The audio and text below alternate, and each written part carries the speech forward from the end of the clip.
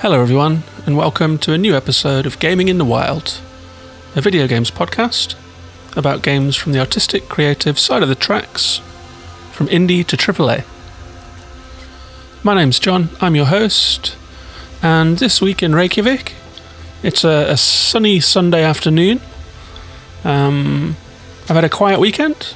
The football was all cancelled because of the death of the Queen, and so my usual routine went out of the window.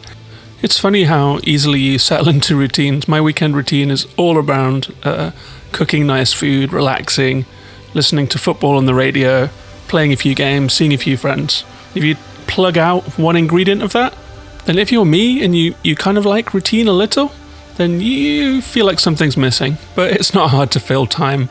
I've had a nice weekend. I've played some games, and I actually played one indie game from beginning to end this weekend. It was a short one, and it was a great one. I had an absolutely wonderful time with it.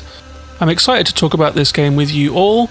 This is a brand new Game Pass game called Tinykin. I had never heard of it before, and it just landed on Game Pass recently.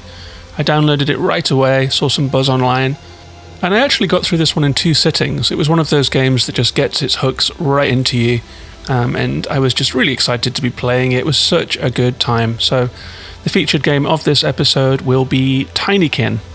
And I normally do a little roundup of what I've been playing. I have one other game that I have been playing, which I will talk about shortly. That's Rogue Legacy 2. It's a really fun one. It's gone under the radar a little, I think because it's Xbox and PC only, but it's not on Game Pass, strangely. So it's one of those ones that is just kind of ring-fenced for a smaller group of players. But those who have played it have been liking it a lot. So I'm going to talk a little bit about Rogue Legacy 2 as well. But I thought I might start by just running through a few games that are coming up in the next few weeks. I haven't added any new codes or buys to my podcast long list this week. But I did do a little bit of research into what's coming out this year. I have like a running long list of like 30 to 50 games that I'm keeping an eye on. And I went through that list just to check what was coming out when, just to follow up on some release dates for promising games. And to be honest, most of them had been bumped back into next year. But I did end up making a document of just listed off in, September, October, November, December, and then Q1 of 2023. And seeing as I've got it lying around, I thought I would just go through some of the games that are coming out this month. It's something new for the show, really, to go through upcoming releases. But if you do like this section, then let me know and I'll do it again. So I've got 4 games here that are coming out in September, all of which have been on my radar for a while. The first one is Bear and Breakfast. This has been out on PC, and it is coming to Switch on September 15th. I was waiting for the Switch release because it looks like a Switch kind of game. It's a cozy hotel sim, B&B, Bear and Breakfast, where you are a bear who is running a bed and breakfast, and you have to manage your resources, deal with your guests, that kind of thing. It looks lovely. It's got a really nice crisp visual style, and apparently it's also got a bit of a spooky story going on in the background as well. It has had some vague praise, and it hasn't exactly set the world alight critically, but it's been well received, I would say. So I'm looking forward to trying out Bear and Breakfast. That one's coming out in just a couple of days now, next week in fact, at the time of recording. Another one that's coming up is one that I've been waiting for ages. It's another game that's been released on PC for a while and has in fact been in early access for much longer than that. For a couple of years I've been watching this one. Some people have played it already. I know that the Time Played 3HR guys did a podcast on this one in early access, but it's finally coming to consoles. It's coming to Game Pass Day 1 on September 20th, and it is Hard Space Shipbreaker. This is the game where you are a zero-gravity mechanic who has to break down old spacecraft using your trusty blowtorch and push and maneuver different pieces of the ship, whether that happens to be explosives or just siding or metal. You have to shepherd those pieces into the right receptacles or areas in order to monetize them. You get paid for your work. Apparently there's a political layer to that game as well. I've been very excited about it. So Hard Space Shipbreaker. I was so excited about this one that I made space on my little Xbox Series S and preloaded it. So I'll be playing that one on September 20th when it comes out. The third game that I've got here that's coming out in September is Slime Rancher 2. If you listened to last week's episode about Ooblets, you'll know that I've been really enjoying the first Slime Rancher game, much more so than I thought I would. It's a wonderful, easy, cozy, first-person farming sim in which you use a Luigi-style vacuum pack to hoover up slimes, to put them into pens, to crossbreed them, to feed them, to make them multiply, to farm resources from them, which you then turn into money and upgrade your farm and your equipment. Slime Rancher 2 looks like a world of difference visually to Slime Rancher 1. It just really looks glorious. It's really had a glow up. And I'm hoping that they've built on some of the really promising systems in the central loop of Slime Rancher to make a more complex version with a better paced story and that kind of thing. So I'm super excited for Slime Rancher 2, also coming to Game Pass on September 22nd. And the last game on this list that's coming out in September is another game that's been out on PC, but is finally coming to Switch. I tried to play it. It's on Windows, and I run Windows on my Mac computer using a Parallels segment of my hard drive. It's always a bit of a coin toss whether things work or not. Dorfromantic did not work for me. It's a little village builder where you use hexagonal tiles to match the different sides of the tile, for example, rock or houses or river, and you build out a village that kind of automatically generates based on how you're putting the tiles down. You have little challenges, such as getting a certain amount of houses, building a certain amount of railway, for which you get rewards and more tiles. It's very chill. It's very beautiful. You get to see your village grow with the smoke coming from the chimneys of your houses. You get to see forests grow and lakes appear. And you're really just building out a landscape in a very, very mellow style of gameplay. So I've been looking forward to Dorfromantic. I've got a feeling that Switch is going to be the perfect place for it, especially as you're rotating tiles. I imagine they'll put that on the shoulder buttons, and then you can use the stick to choose where you want to plant your tile down. It is a game that looks like it would work on a mouse, but I've got a feeling this one might translate particularly well to consoles and particularly well to Switch. It's going to be a very cozy handheld village builder. So that's Dorfromantic, and that's out on Switch on September 29th. So those are the 4 games that I'm looking forward to most in the coming month, and I'll be playing all of those. You'll be hearing me talk about them again on the show. And I think you'll be hearing me talk more about Rogue Legacy 2 as well. I'm not going to do a full review of this one now. I have played about 5 or 6 hours of it. I get the feeling that I'm just scratching the surface. But I did want to give it a little shout out because I feel like it has not kind of hit right for a game of this quality. So Rogue Legacy 2 is a sequel, obviously, to Rogue Legacy, which was a pixel art roguelike, 2D roguelike, with some platforming, with very tight combat. Rogue Legacy 2 does away with the pixel art and instead has hand-drawn art. It has a huge unlockable tree of different classes that are manifested as your castle. So you build different parts of your castle. It's like a little map, and you will get Valkyries or rangers, and these different classes kind of cycle through. So every time you die, you get given a different class. You can upgrade their weapons. You're going through a castle trying to untangle a strange story of invading this castle and trying to get to the heart of some dark story that's going on. The story is told in a kind of modular way, so you find books in different rooms. It's a roguelike, so the castle is different every time. Your character is different every time. You get different weapons, different buffs, boons, magic spells, ranged abilities. You'll get loads of different little fine-tune tweaks to your character. For example, you can pick up things that will make you knock away enemies, which is great if you're getting mobbed and changes your play style. You might get explosive projectiles with an area of effect, which changes the way you play the game again.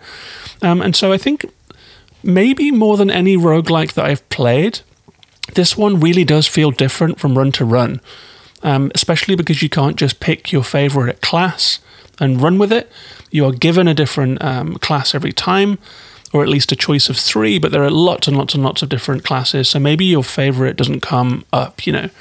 I enjoyed playing as the ranger because it allowed me to stay far away from enemies and not get hit as much, but sometimes you just get a barbarian or a warrior or a duelist, And so you have to pick an unfamiliar class, which takes you out of your comfort zone, and also rewards you for putting experience points into all of the different classes. So you're going to have to play as them. You might as well spend the money that you get in your dungeon runs upgrading all of the classes and learning the ins and outs of them.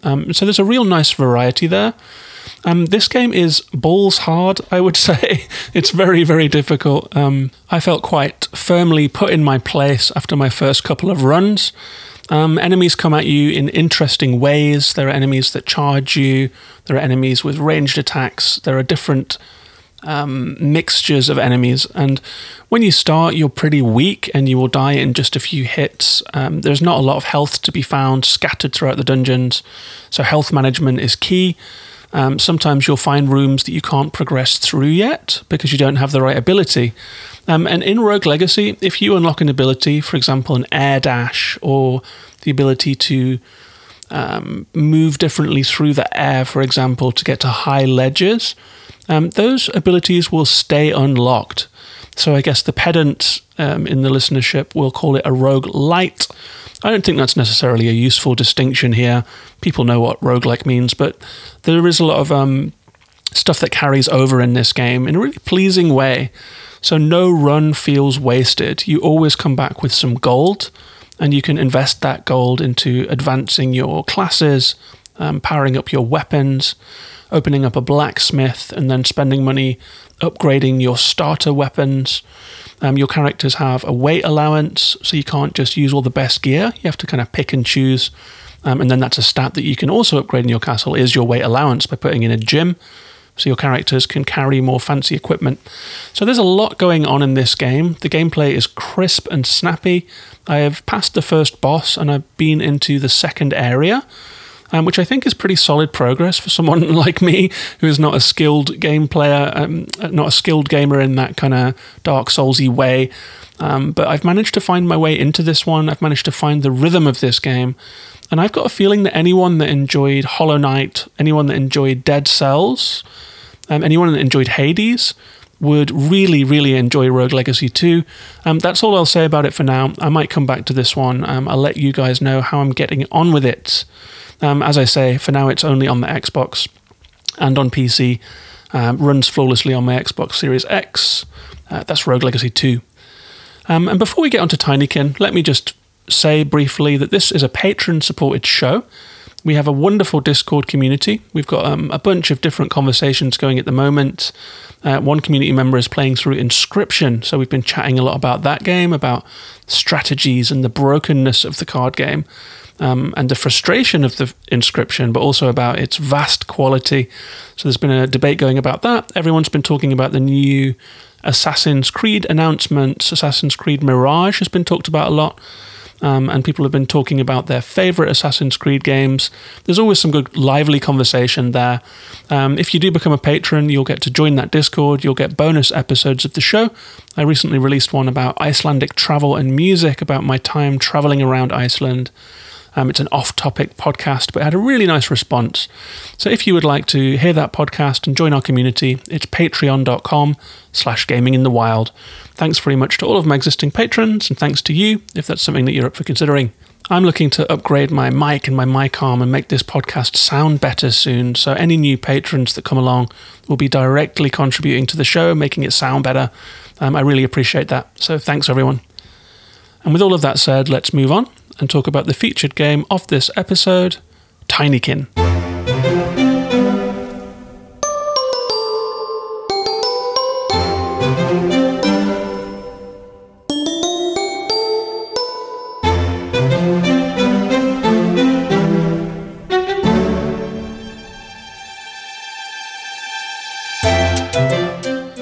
So Tinykin is a game that came out on August 30th of this year. It came out on Game Pass, which is where I played it. It's a 2022 game. It's by Splash Team, a French developer I hadn't heard of before. They have one other game under their belt called Splasher from 2017. And on the strength of Tinykin, I will certainly be looking that game up. It's published by Tiny Build, who have published an awful lot of games, most of which I hadn't heard of, but I did recognise a few names. Hello Neighbor and Totally Reliable Delivery Service are games that tinyBuild publish. The music is lovely in this game, so I want to give a little shout out to Alexis Lejeune, who made this beautiful, like orchestral, slightly jazzy, really enjoyable, rich soundtrack. It varies between things like the Mars Attacks sound, which I guess you can hear a little bit of now with that singing saw. The music in this game moves in phases as well based on what you're doing. So it will switch from a quiet refrain to an upbeat version to a full anthemic version if the gameplay is really kicking off. And the whole thing really powers the game along and gives it an extra shine. So great job on that, Alexis Lejeune. It's out on PlayStation, it's out on Steam, it's out on Switch, and it is an Xbox Day One game. I played it on the Xbox Series S, where it ran close to flawlessly. A couple of frame stutters, and I had one single bug in my whole playthrough. So this is a pretty clean game. I think this development team deserves a lot of praise for what they've pulled off here. It's just so quality. It's got such a high sheen to the whole thing. A real joy to play. I've heard that it runs pretty well everywhere. Some people said they got a couple frame drops on PlayStation and on Switch, but for me it was absolutely fine. How Long to Beat says that this one clocks in at 6 to 9 hours. I came in at 7 and was fairly close to 100%ing it actually. Metacritic has this one at a high 90 on Xbox, 81 on PC, 82 on PlayStation, and 84 on Switch. So it's been well received by the media. And the developers describe it like this. Milo arrives on Earth to find that he's way too small, everybody's gone, and a day hasn't passed since 1991. Catch hundreds of Tinykin and use their unique powers to bring Milo back to his home planet and back to normal size. And my description of this one is that it's a joyful, exhilarating 3D platformer that pays homage to the simple, breathless fun of Paper Mario and Pikmin, and matches, if not surpasses them. So I've got a lot of high praise for this game. This is one of those games that comes out of nowhere and just got my full attention, and there's been a lot of attempts over the years to try and replicate the kind of joyous fun and slick gameplay that Nintendo gives you, that colourful feeling and that effortless gameplay. It's been tried many times. Most people fail. Occasionally you get a breakthrough game that gets there. For example, I would say Astro Bot Rescue Mission is Sony's attempt. And games like, I would say Super Lucky's Tale is pretty close. It's got a few rough edges, but it's got that golden age of 3D platformer and that cartoony innocence that just puts a smile on your face and keeps it there. And this game does a tremendous job of summoning that wonderful Nintendo innocence that we all love so much, at least I do. So what is this game all about? You play in this game as Milo. Milo is a human archaeologist and researcher who lives on humanity's home planet of Aegis, according to what they teach you in school, in his own words. However, through his research, he's come to suspect that humanity is not actually from Aegis and originated elsewhere in the universe. And so in the short intro, which is like a cartoon sequence, he starts to scout the stars for clues. He finds a signal from a nearby planet and he teleports there to investigate, and you're straight into the game. And the way that this game works is that there is a little cartoon sequence occasionally, like a literal cartoon, and then you're back into gameplay. It never holds you up. The cutscenes are a nice length, and it gives the whole thing a very bright and breezy feeling. And Milo arrives on Earth in a house. It's a giant house. It's got a Honey, I Shrunk the Kids kind of vibe to it. You're down on the giant planks of the floor. If you look left and right, you can see playing cards that are 5 times your height. You can see rulers, pencils. You can see piles of fluff and debris and dust. A giant staircase that looks like it was made for a colossus. But it really looks like any basic home. It really looks like a 1990s home. You'll see familiar devices, but it all looks huge and you feel absolutely tiny. It's a very crisp, smooth 3D environment. It reminds me of something like It Takes Two, I would say, but then the characters are 2D illustrations, so it has that Paper Mario look. So as you turn, your character basically always faces you. The characters are 2D, the world is 3D. It's a familiar style from Paper Mario. You're greeted by an insect called Ridme. It's the same size as you, so you are insect-sized in this game. And Ridme explains that this giant house is home to various species of insects, and everyone worships someone called Arwen, an unseen deity, and they're constantly in states of disagreement with each other. There are several species of insects occupying different rooms of the house. And there is also something called Tinykin, and Tinykin are, in effect, a little bit like Pikmin. Like, you'll pick them, they'll follow you around, you can use them to do stuff, but they look like little germs, like little cartoon germs, and they usually ignore all of the insects, but they flock to Milo and follow him around, and he can use them to do things. And Ridme says this is going to come in very handy because he's trying to find a series of artifacts to make a mysterious device. It's from one of Arwen's blueprints found on his desk, and Ridme has been studying it, and he's trying to build this device. But all of the things he needs are scattered throughout the different rooms of this house, being guarded by different kinds of insects. And he says that with the help of the Tinykin, and with your ability to herd them and to use them, you are the perfect person to help Ridme finish the blueprint, build the device, and just see what happens. It's a simple story that is actually told probably in the game in less time than I just spent telling it to you. But this isn't a story-led game. The story is very snappy. It's all about the gameplay, really. You could just click through it and still have a riot in this game. And that's because the gameplay is absolutely awesome in this game. So I'm going to break down exactly why I had so much fun with this one and why I'm so in love with it. And I'm going to start with the controls. This game is very, very crisp and responsive. The movement feels fluid and easy, and the second that you begin, you understand what you're doing. It feels great to move around in the space. The run speed is nice. Milo's jump is awesome. It's like a perfect Mario crisp little hop. And you would think that making a video game character jump might be a simple thing, but as we know from playing tens and scores and hundreds of platformers, it's not that easy, but they absolutely nail it here. You can also glide, so if you are jumping through the air, you hold down a button and you can float through the air in a soap bubble, just for a short distance at first, but you can buff that up and level it up throughout the game. You can also skate. Milo is given a bar of soap, and he can drop that and he can just skim across the floor at high speed. He can grind on things, he can jump on the board and board flip with a nice little animation. So it's very satisfying to move around this space. You're always gliding, you're jumping, you're board flipping, you're traversing at high speed, and it just feels wonderful to move around this game. The other main mechanic is Tinykins. You find them, you pick them, and before you know it, you have a little flock of Tinykins of different colours that can do different things. You can throw them, you can aim them, and the Tinykins are like a little swarm that follow you around.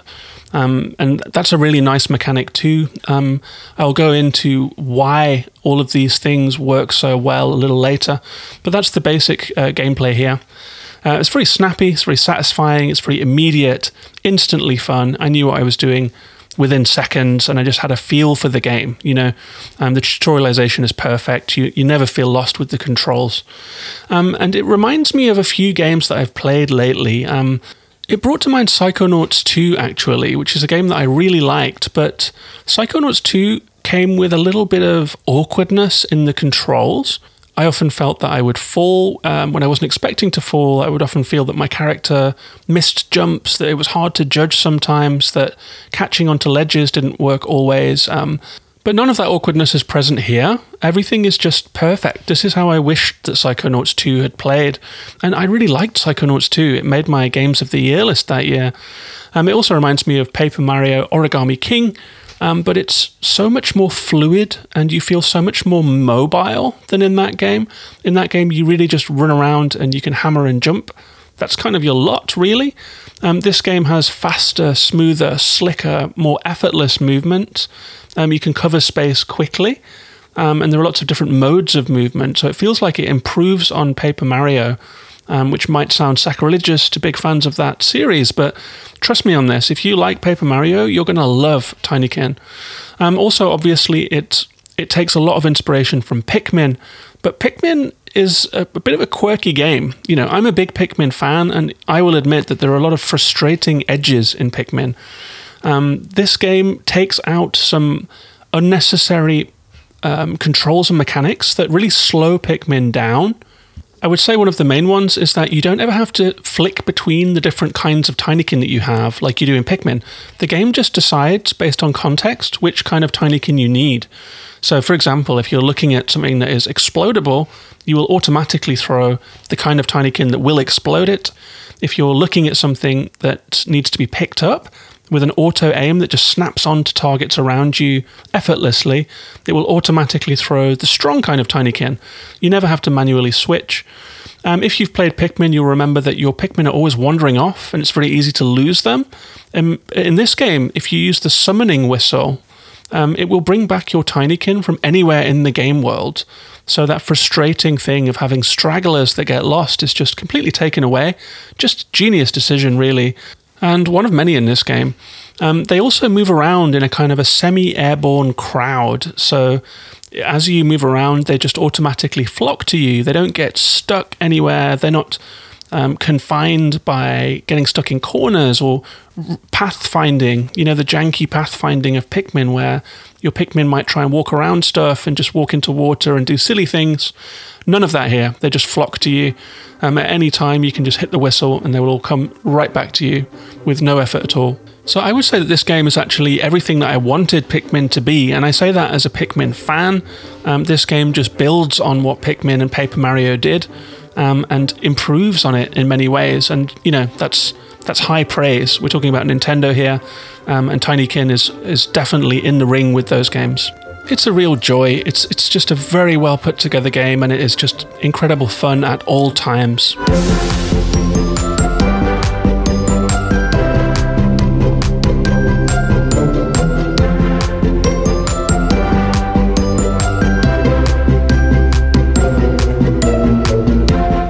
And I've been trying to think about what this game gets so right, and the word that kept coming into my mind is convenience.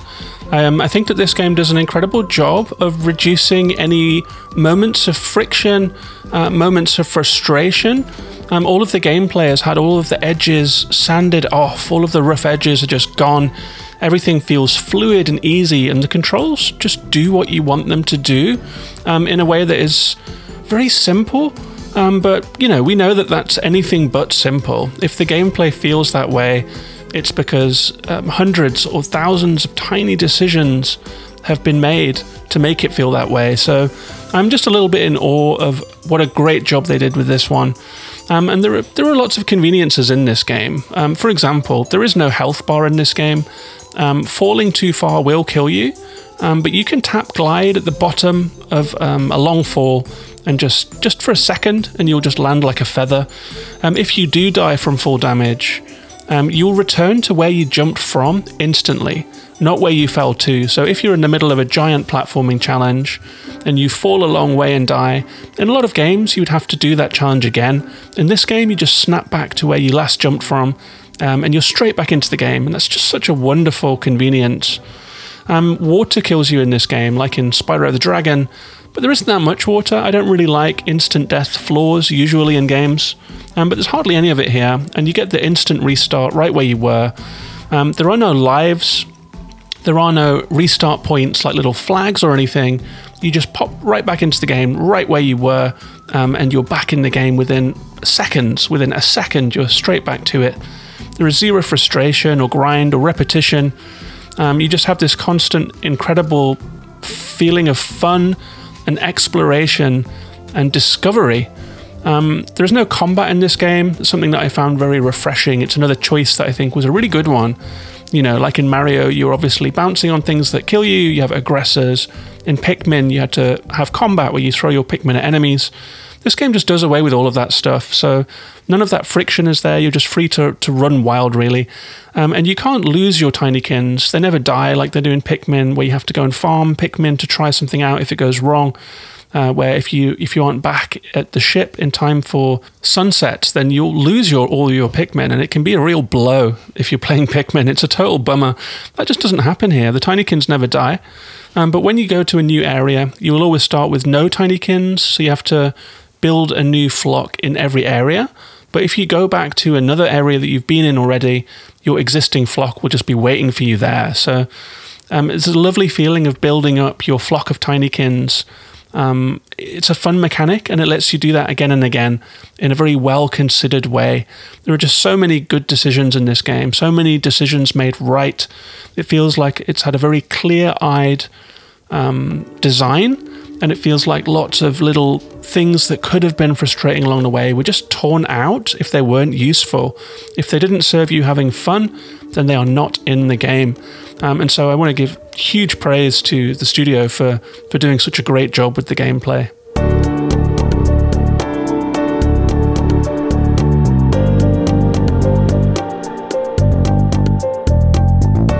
And as I was starting to say, there is a gameplay loop to this game. So you have a hub area where the lab is. This is where you're bringing the artifacts that you find to try and build the contraption that is at the center of the game. There are other things to do there, so it's like a little hub. And whenever you start going to a new area, a vent will open, an air vent. The camera will zoom there and then zoom back to you, so you have your bearings, you know where you're going next. And off you go up to an air vent, you get a little loading screen. The loading times are really quick, on Xbox at least, and then you're into the next area. And the game is divided up into the rooms of the house. So you start off in the hallway, you'll end up going through the bedroom, you'll end up going through a bathroom and a kitchen. But they are all on such grand scale, and they're so vertical because of your miniaturized size, that the house just feels huge. It's very vertical. That again gives it that Psychonauts kind of surrealism, and that Honey, I Shrunk the Kids appeal of the giant blades of grass and the giant pencils and just being a tiny little borrower in a giant human-sized house.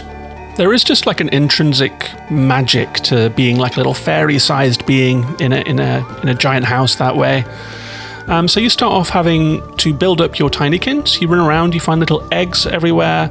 If you touch them, they pop, and the tinykins just start following you immediately. No kind of pulling them out animation like in Pikmin. So again, it's been speeded up from Pikmin. And you need to build up their numbers. You need to build up the numbers of your tinykins. So you start off basically doing reconnaissance of an area. You run around, you find little eggs, you pop them open, you start to meet the people, or insects rather, that inhabit each area. There are, for example, an area with beetles, an area with silverfish, lots of different little insect cultures. Everyone's got a word for you. You can talk to any of the NPCs and they'll give you little light bits of world building. And you'll start to meet the key characters in each area, and they'll tell you what is up in that biome or in that room, and they'll start to tell you what the objects are that you need to go and collect, what's going on in each area. The example I'm going to use here was one of my favorites. It was in the bathroom area. Some silverfish have been partying. Their party has been shut down, and they won't hand over the object that you need until you get the party started again.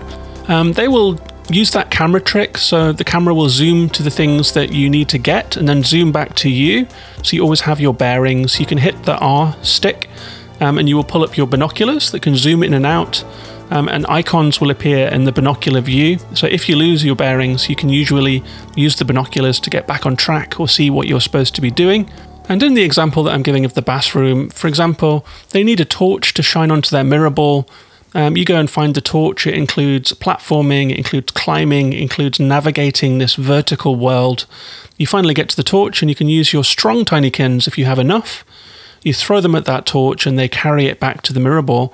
They might have to overcome some objects, this little line of ants that is carrying that torch, so you might have to build bridges for them and that kind of thing to get them down in that Pikmin style.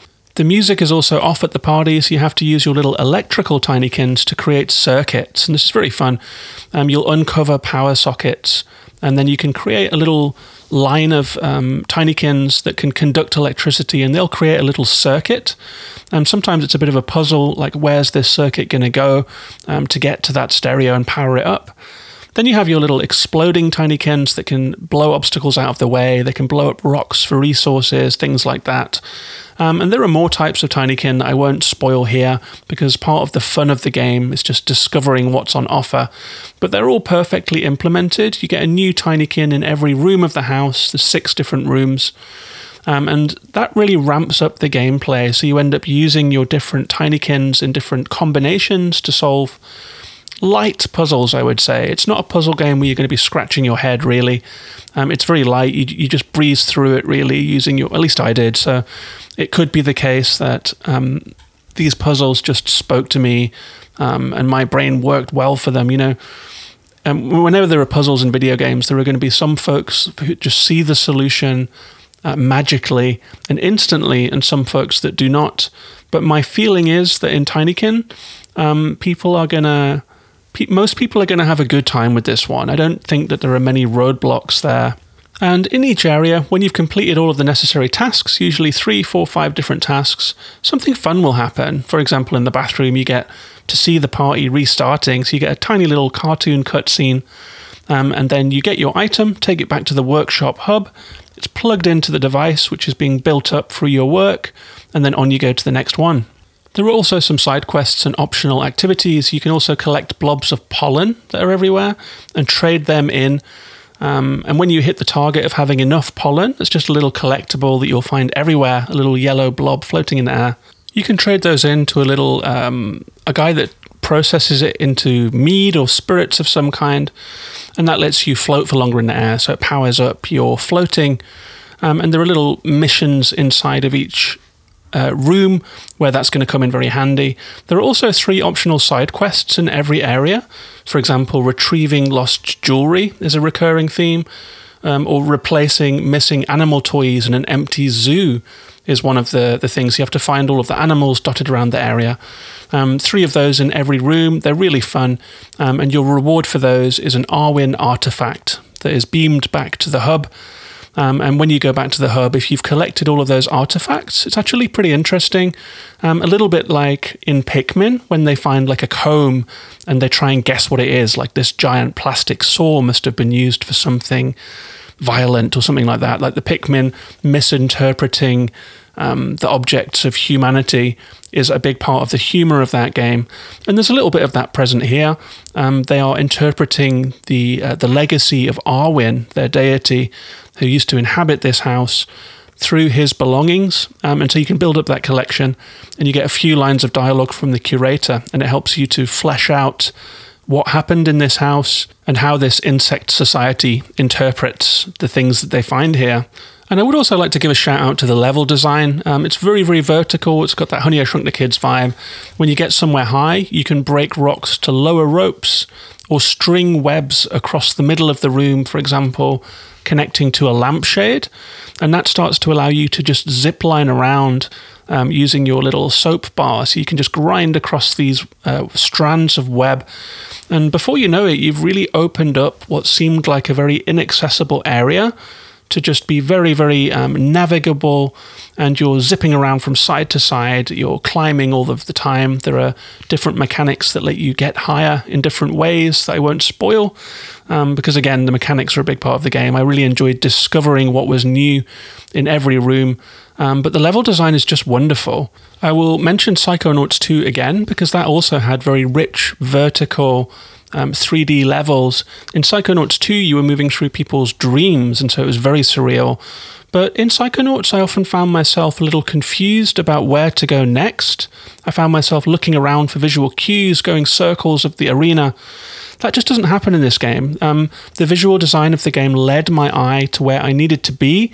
Everything was very readable. There are strings of fairy lights that just draw the eye to where you're supposed to go. There are flashes of colour, lanterns, that kind of thing, book spines forming tempting stairways, and you can just read the environment very easily. And that visual design really made the traversal pop. I would say that I felt very free in this game. I felt like I could just navigate so easily. The traversal is just so slick and fun that it made playing the whole thing just a real joy. If you're having fun moving around and moving through a game, then half the battle is won, as I always say. If you're having fun at all times just by moving, then that's really going to help with your overall enjoyment of the game, and it really helped here.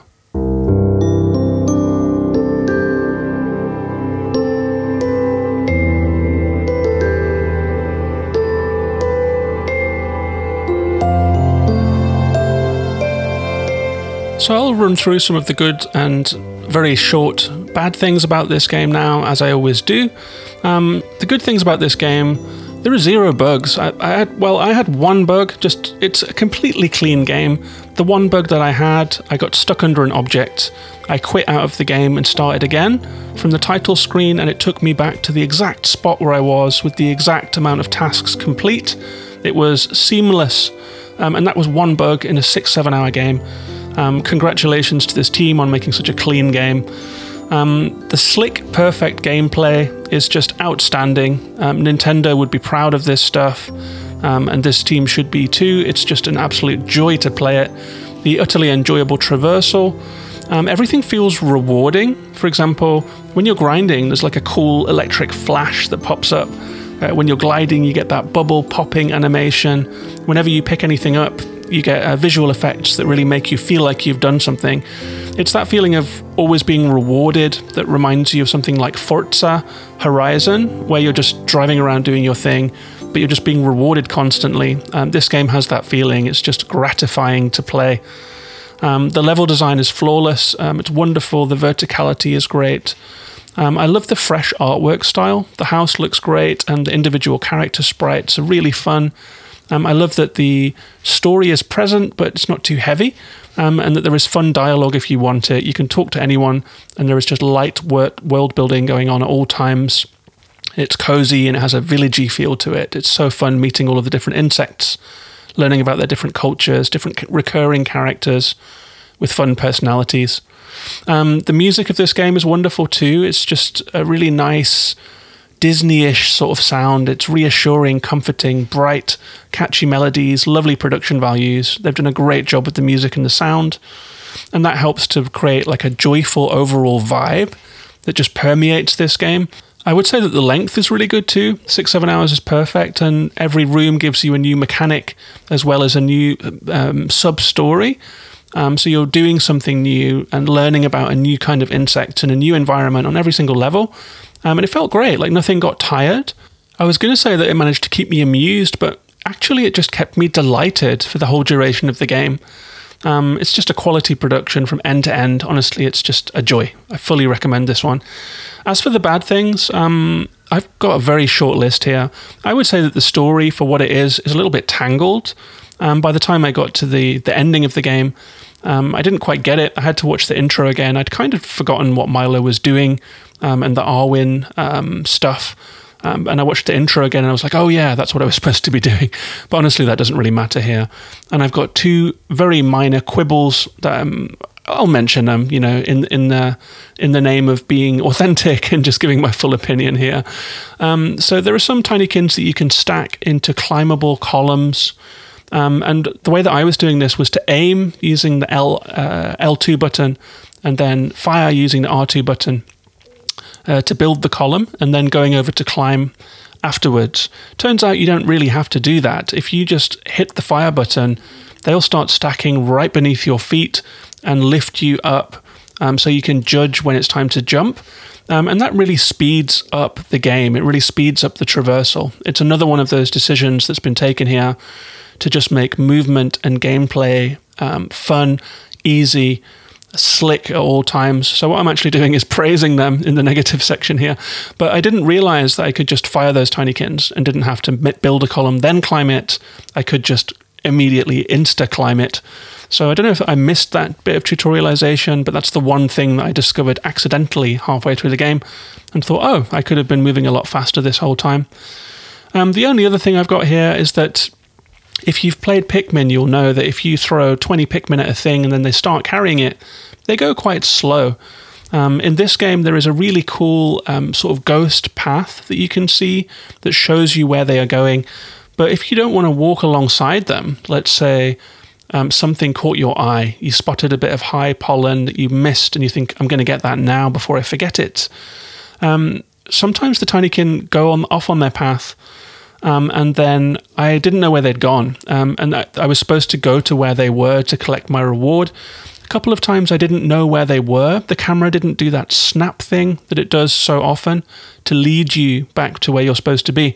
So there were a couple of times where I ended up doing like a couple minutes just doing routes of the room, looking for the point I was supposed to be at. But honestly, it is a solved problem in this game. You know, the camera snapping from where you are supposed to go to where you are is a mechanic that is throughout this game. And so it was only about twice in the game that didn't happen. And that's it. That's all of the downsides I could think of. They are quibbles. They are seriously just quibbles. So to sum up, I think that Tinykin is as close to a perfect game as I've played this year. For me, it's a 10 out of 10. If it was by Shigeru Miyamoto, this would be being hailed as a masterpiece, and I kind of think it should be anyway. Something that came to mind was that in the Gaming in the Wild Discord server recently, we were having a conversation triggered by someone playing through Inscryption, and we got into the topic of gameplay versus conceptual or thematic content. Because, for example, like Inscryption is very rough around the edges. It's a little bit broken intentionally. It's a little bit confounding and obtuse sometimes. And it's all part of the game. Same in games like Outer Wilds. It can be very frustrating and obtuse, but there's so much gravitas to the whole game that you kind of battle through anyway. And then there are games that are just purely about gameplay, that nostalgic old style Nintendo gameplay where it's all about the gameplay. It's about moment-to-moment fun. And we got into a good conversation about that. And I would say that Tinykin is, in recent times, the game I've played that has the best gameplay, the best moment-to-moment gameplay. It's simple, nostalgic, joyous video game. It doesn't try to do anything more or be anything more. So if you're someone that enjoys that pure, simple video game fun, then give this game a try. I couldn't recommend it more. That's Tinykin.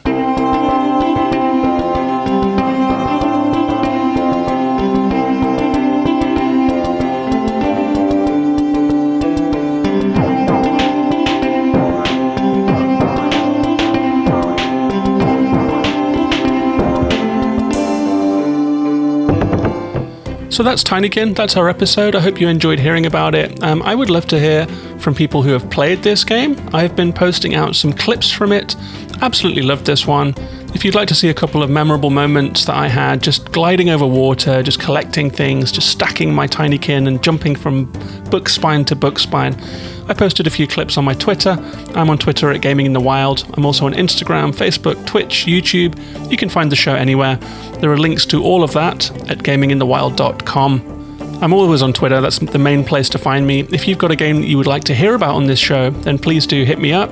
Let me know what you thought of Tinykin. Let me know if you think that it's better than Pikmin. Let me know if you think this is a Nintendo standard game. I'd also like to say a thank you to everyone that rates this show on Spotify or leaves a review on Apple Podcasts. I see them all. I really appreciate it. It helps other people find the show.